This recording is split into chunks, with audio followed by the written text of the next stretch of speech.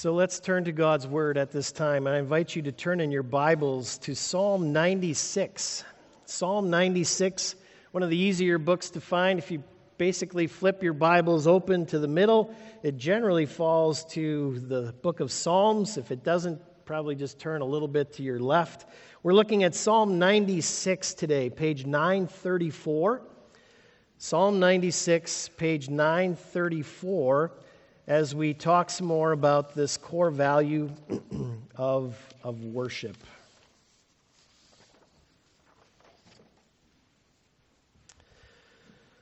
Psalm 96. Sing to the Lord a new song. Sing to the Lord all the earth. Sing to the Lord, praise His name, proclaim His salvation day after day. Declare His glory among the nations, His marvelous deeds among the peoples. For great is the Lord, and most worthy of praise. He is to be feared above all gods. For all the gods of the nations are idols, but the Lord made the heavens. Splendor and majesty are before Him. Strength and glory are in His sanctuary. Ascribe to the Lord, O families of nations. Ascribe to the Lord glory and strength.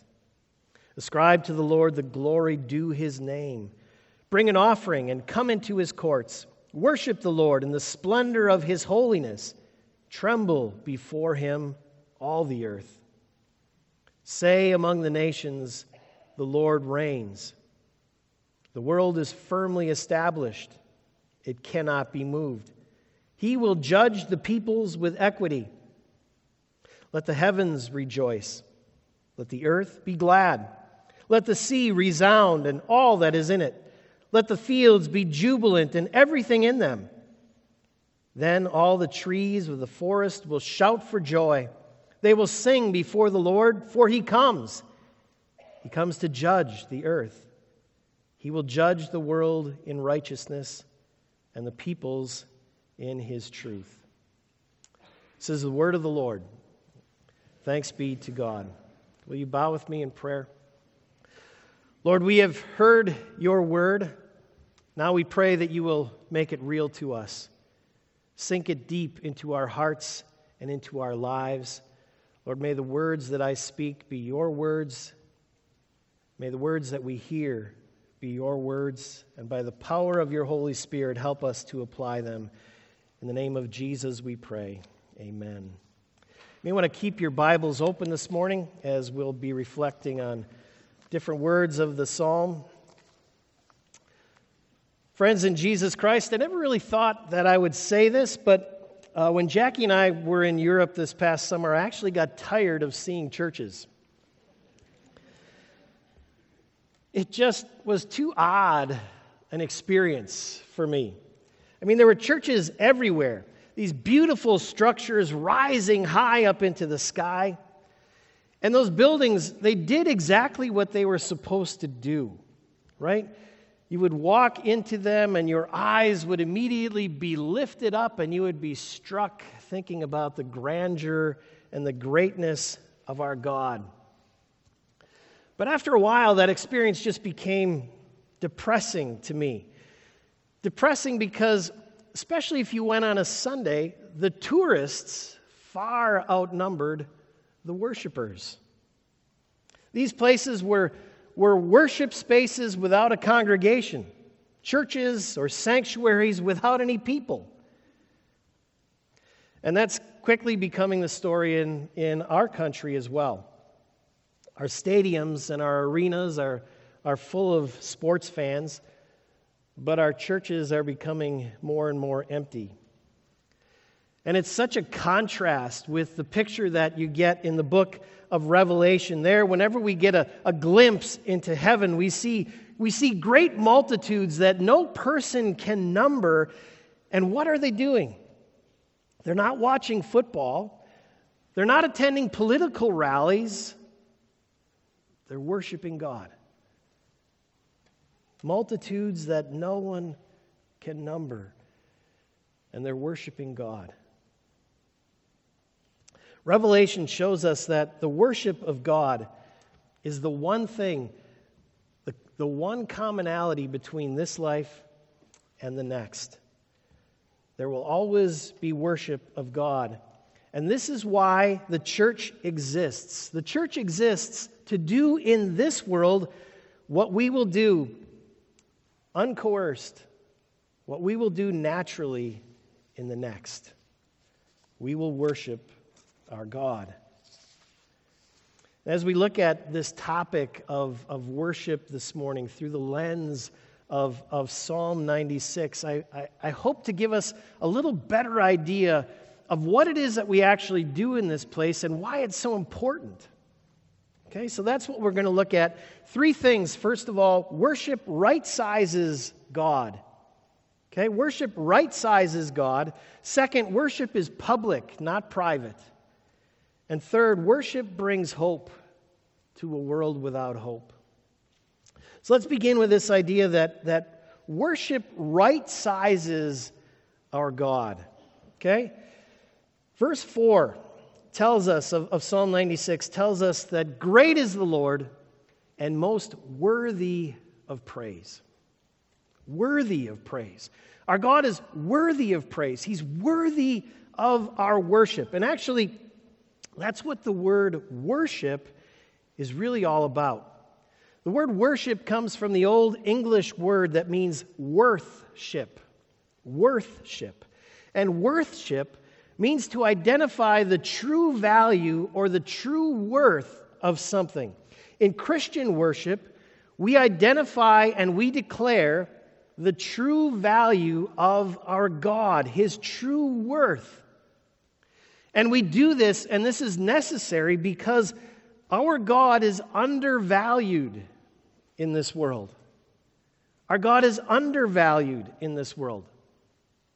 Now, oftentimes, we sort of like that idea that something might be undervalued in this world, don't we?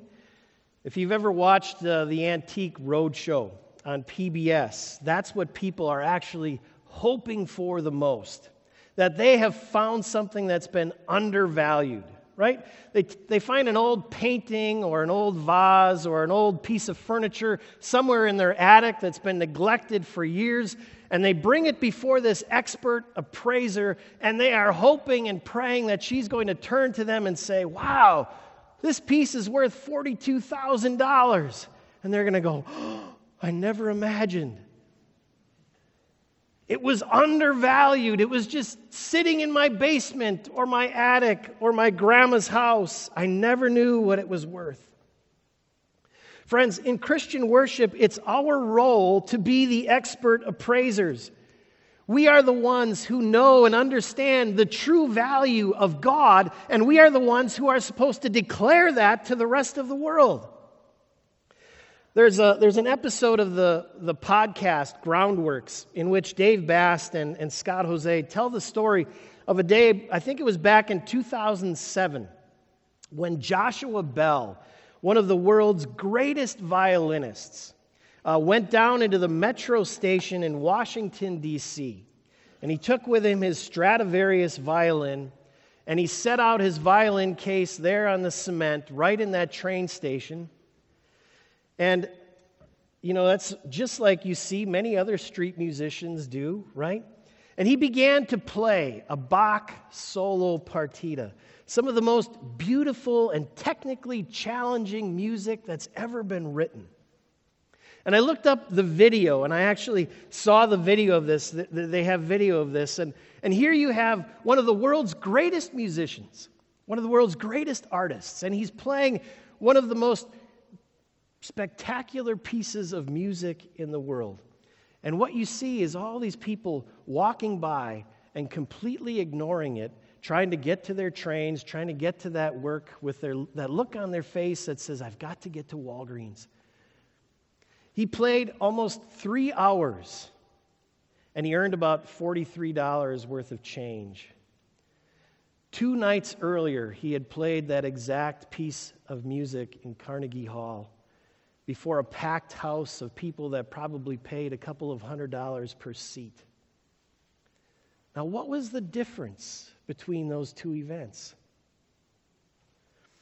Well, the difference, friends, is context.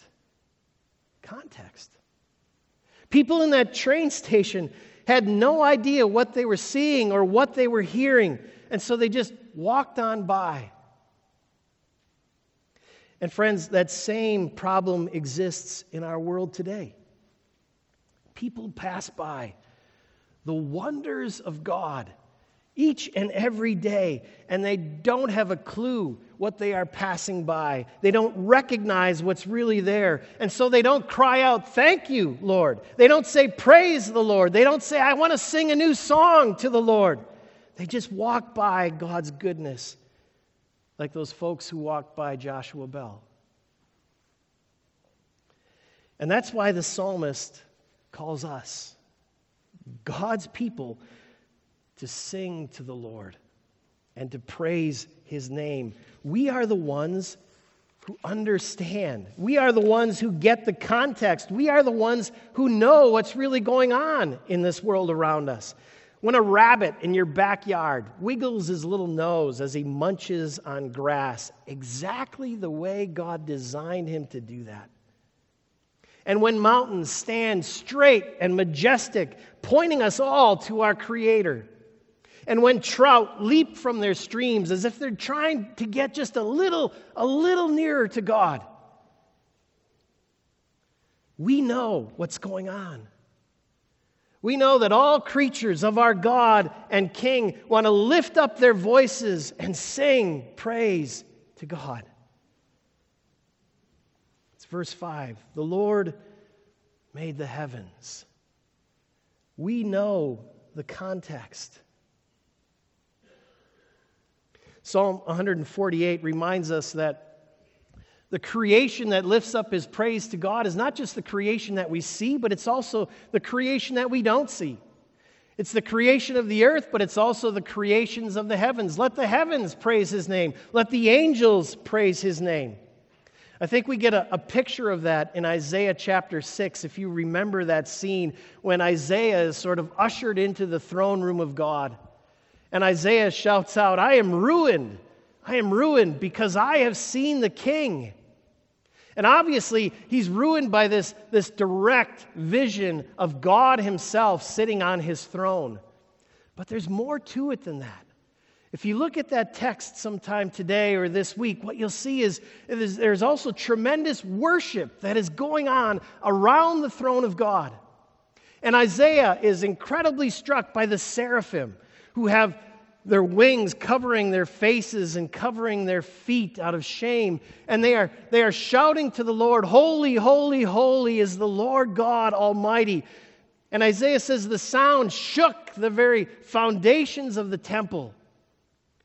And you begin to see that Isaiah, when he says, "I am ruined," it's not just because of that direct vision of God, but it's the indirect vision of God. It's just hearing the worship that's going on around the throne of God. What does he say? "I am ruined. I am a man of unclean lips." In other words, my lips are not fit to join in with the worship that's going on in heaven. My lips are not fit. And friends, none of our lips are fit to join in. Our lips too are unclean, and it's not until God cleanses our lips that we can join in with that great worship that's going on in heaven. But that's the second reason the psalmist gives us to praise God, and you find it over and over again in the Psalms. We praise God for being our Creator, for His creation, but we also praise God for His salvation. He has allowed us to join our voices with all the voices of the heavens.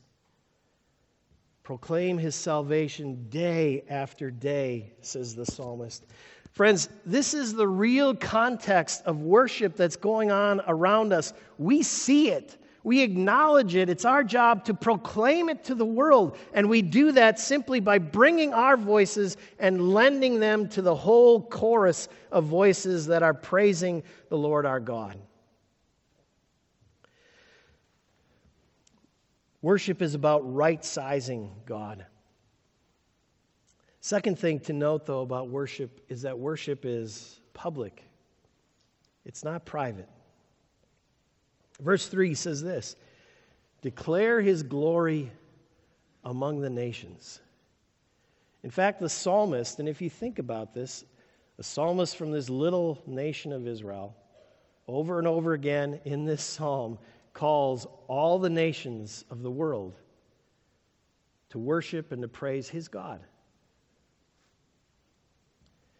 And here we see a side of worship, I think, that we try to ignore these days.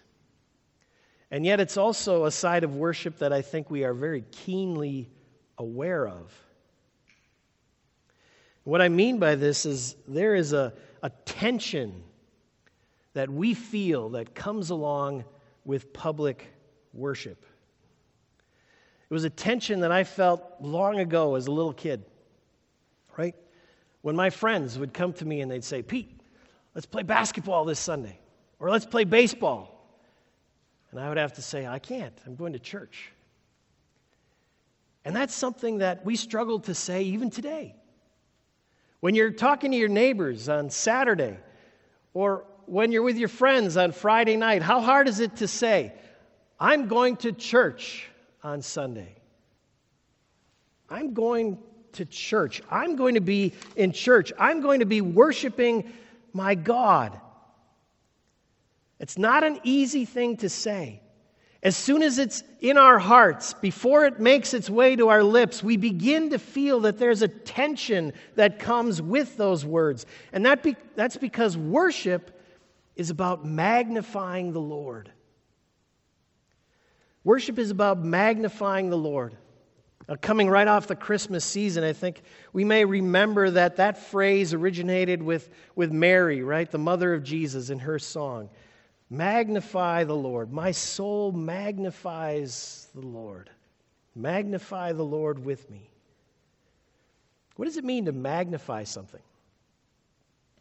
It's funny, when you hear Mary say it, it doesn't click. But to magnify something is to simply make it larger. Right? That's what you do with a magnifying glass. Helps you see things that you can't see so well. It makes them larger. And that's one of the things that we do when we praise God and when we worship Him. We make Him larger. Larger for the people around us, for the world around us to see. As we recount, all that God is, as we tell of His character and of His nature, and as we recount everything that God has done for us and in this world, we magnify the Lord. We make Him bigger for the people around us. And when we do that, we begin to create a tension. Because when we magnify the Lord, we proclaim that the jurisdiction of our God is not the jurisdiction of some local deity bounded by county lines. Rather, we proclaim that the jurisdiction of our God goes far beyond Israel, and it goes far beyond these walls and this congregation. In fact, the jurisdiction of our God is the whole world. Every corner of the earth. It goes beyond the realms of governors and presidents and even dictators and kings.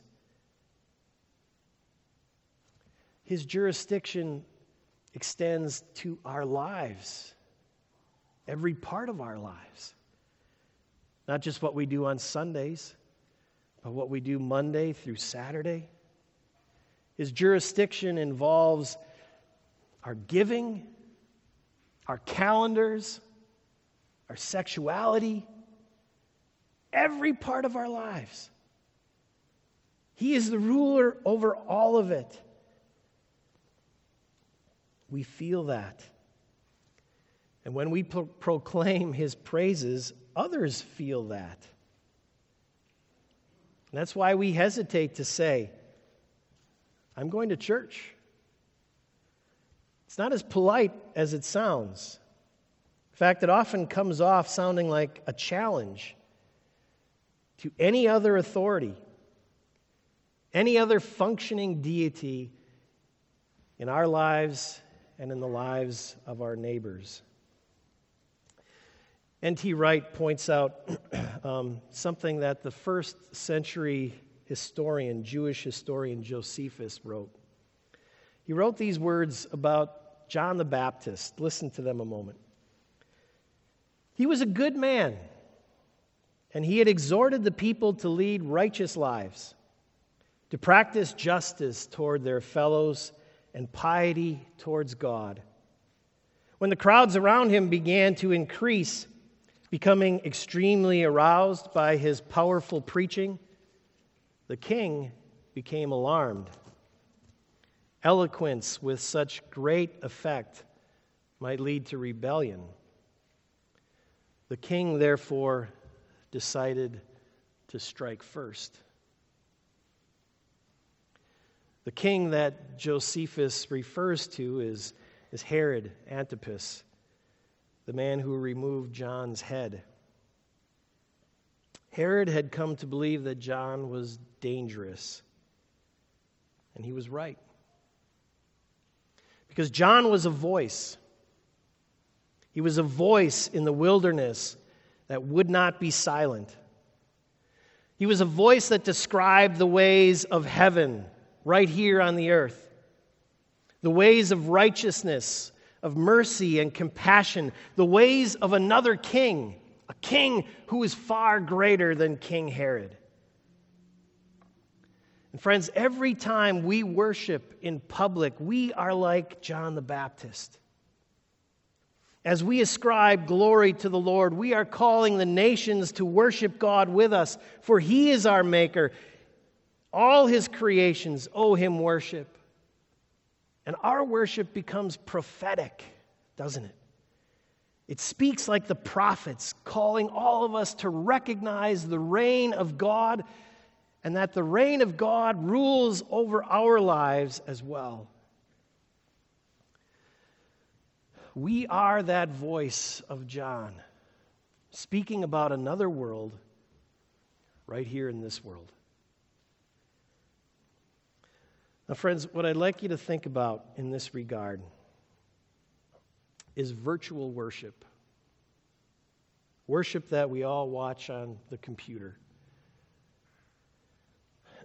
Something we learned to do quite well during the pandemic, right? Last week I was out of town myself, and all I had to do was turn on my computer, and it brought me right here among you. Only it didn't. I wasn't here. My seat was empty, at least where I usually sit when I'm not preaching. My seat was empty. Now, there are some ways that virtual worship has been a real blessing and a really good thing. Most of all, it's been really good for the sick. But there's also a downside, I feel. That is, last week I didn't feel anything like John the Baptist. I worshiped in private, and I was quite comfortable in doing so. I sang with the songs, I prayed with the prayers.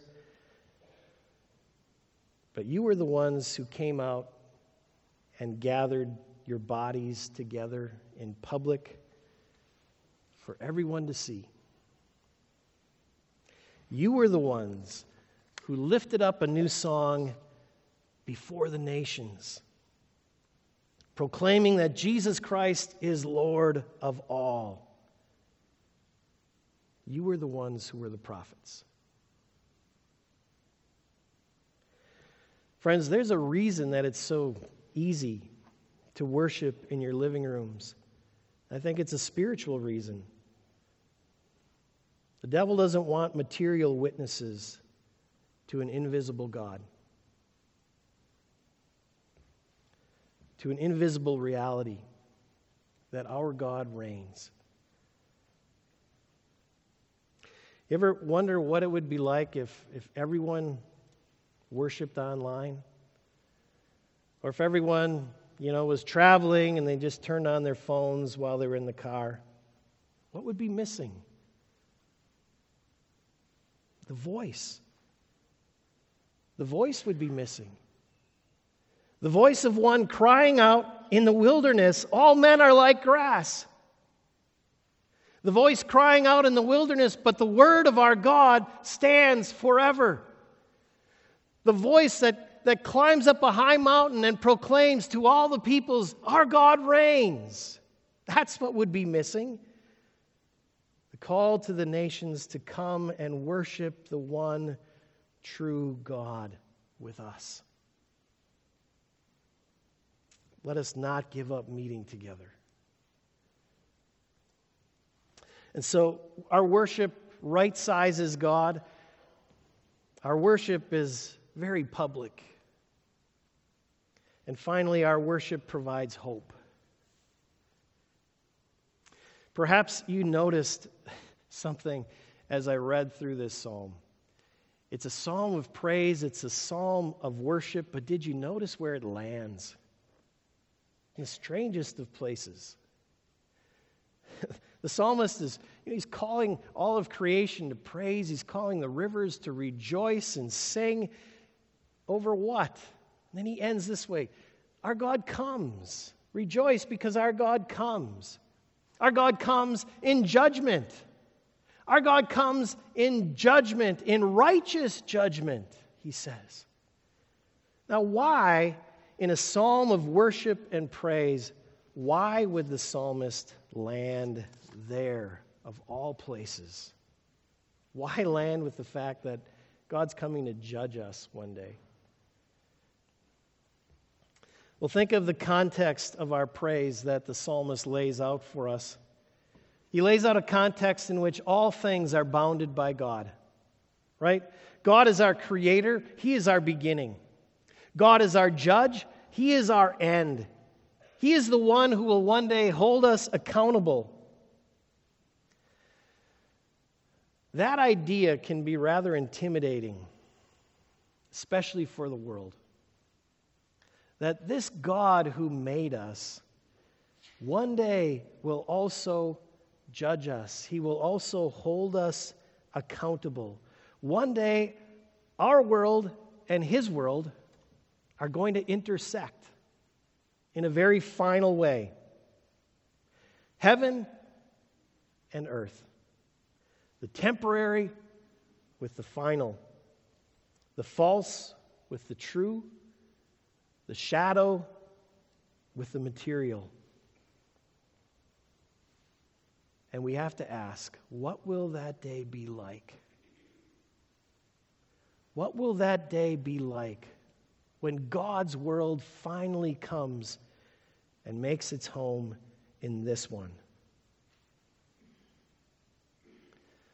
Well, friends, our worship every Sunday brings hope to everyone who asks that question.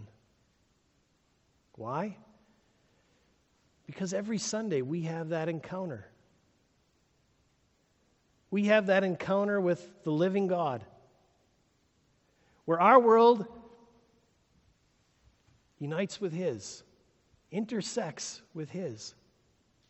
And we come into this place and we're exposed to the reality of our God, to everything that is true about our God, his justice, his love for the poor, his compassion towards the sorrowing, his correction of the wrongdoer, his mercy to the sinner, his encouragement to the humble. All of the realities of God are proclaimed to us. His world is made real, and we could sink. We could cover ourselves with the mountains at that intersection because our sins are exposed. But think of this. Every Sunday when we meet with God, we also leave. We leave this place healthy and well. Why? Because of Jesus Christ. We worship God in the person of Jesus Christ.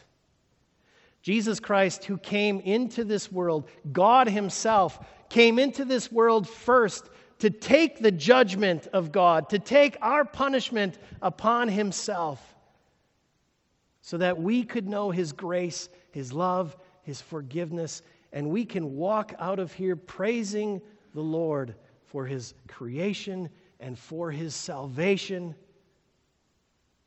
And in doing so, we give hope to the world that there is a way to survive that final encounter with our God, and that is through the person of Jesus Christ and him alone and what he has done on the cross. So, people of God, keep worshiping. Do not give up gathering together and bringing praise to our Lord. Let's bow in prayer. Lord God, it's you, we have heard, who calls us to worship. You have created us. You have also assembled us together to be your body here on the earth, your people who call out your name. You have enthroned yourself on our praises. You make yourself real to the world through the real worship of your people who are gathered here. Lord, don't let us downplay what we do here every Sunday, for it has world-shaking significance. And Lord, may your grace be declared here, your praises declared here again and again and again. And every time we leave this place, may the world know that it's only through Jesus Christ that we can meet with the true God. It's in the name of Jesus we pray. Amen.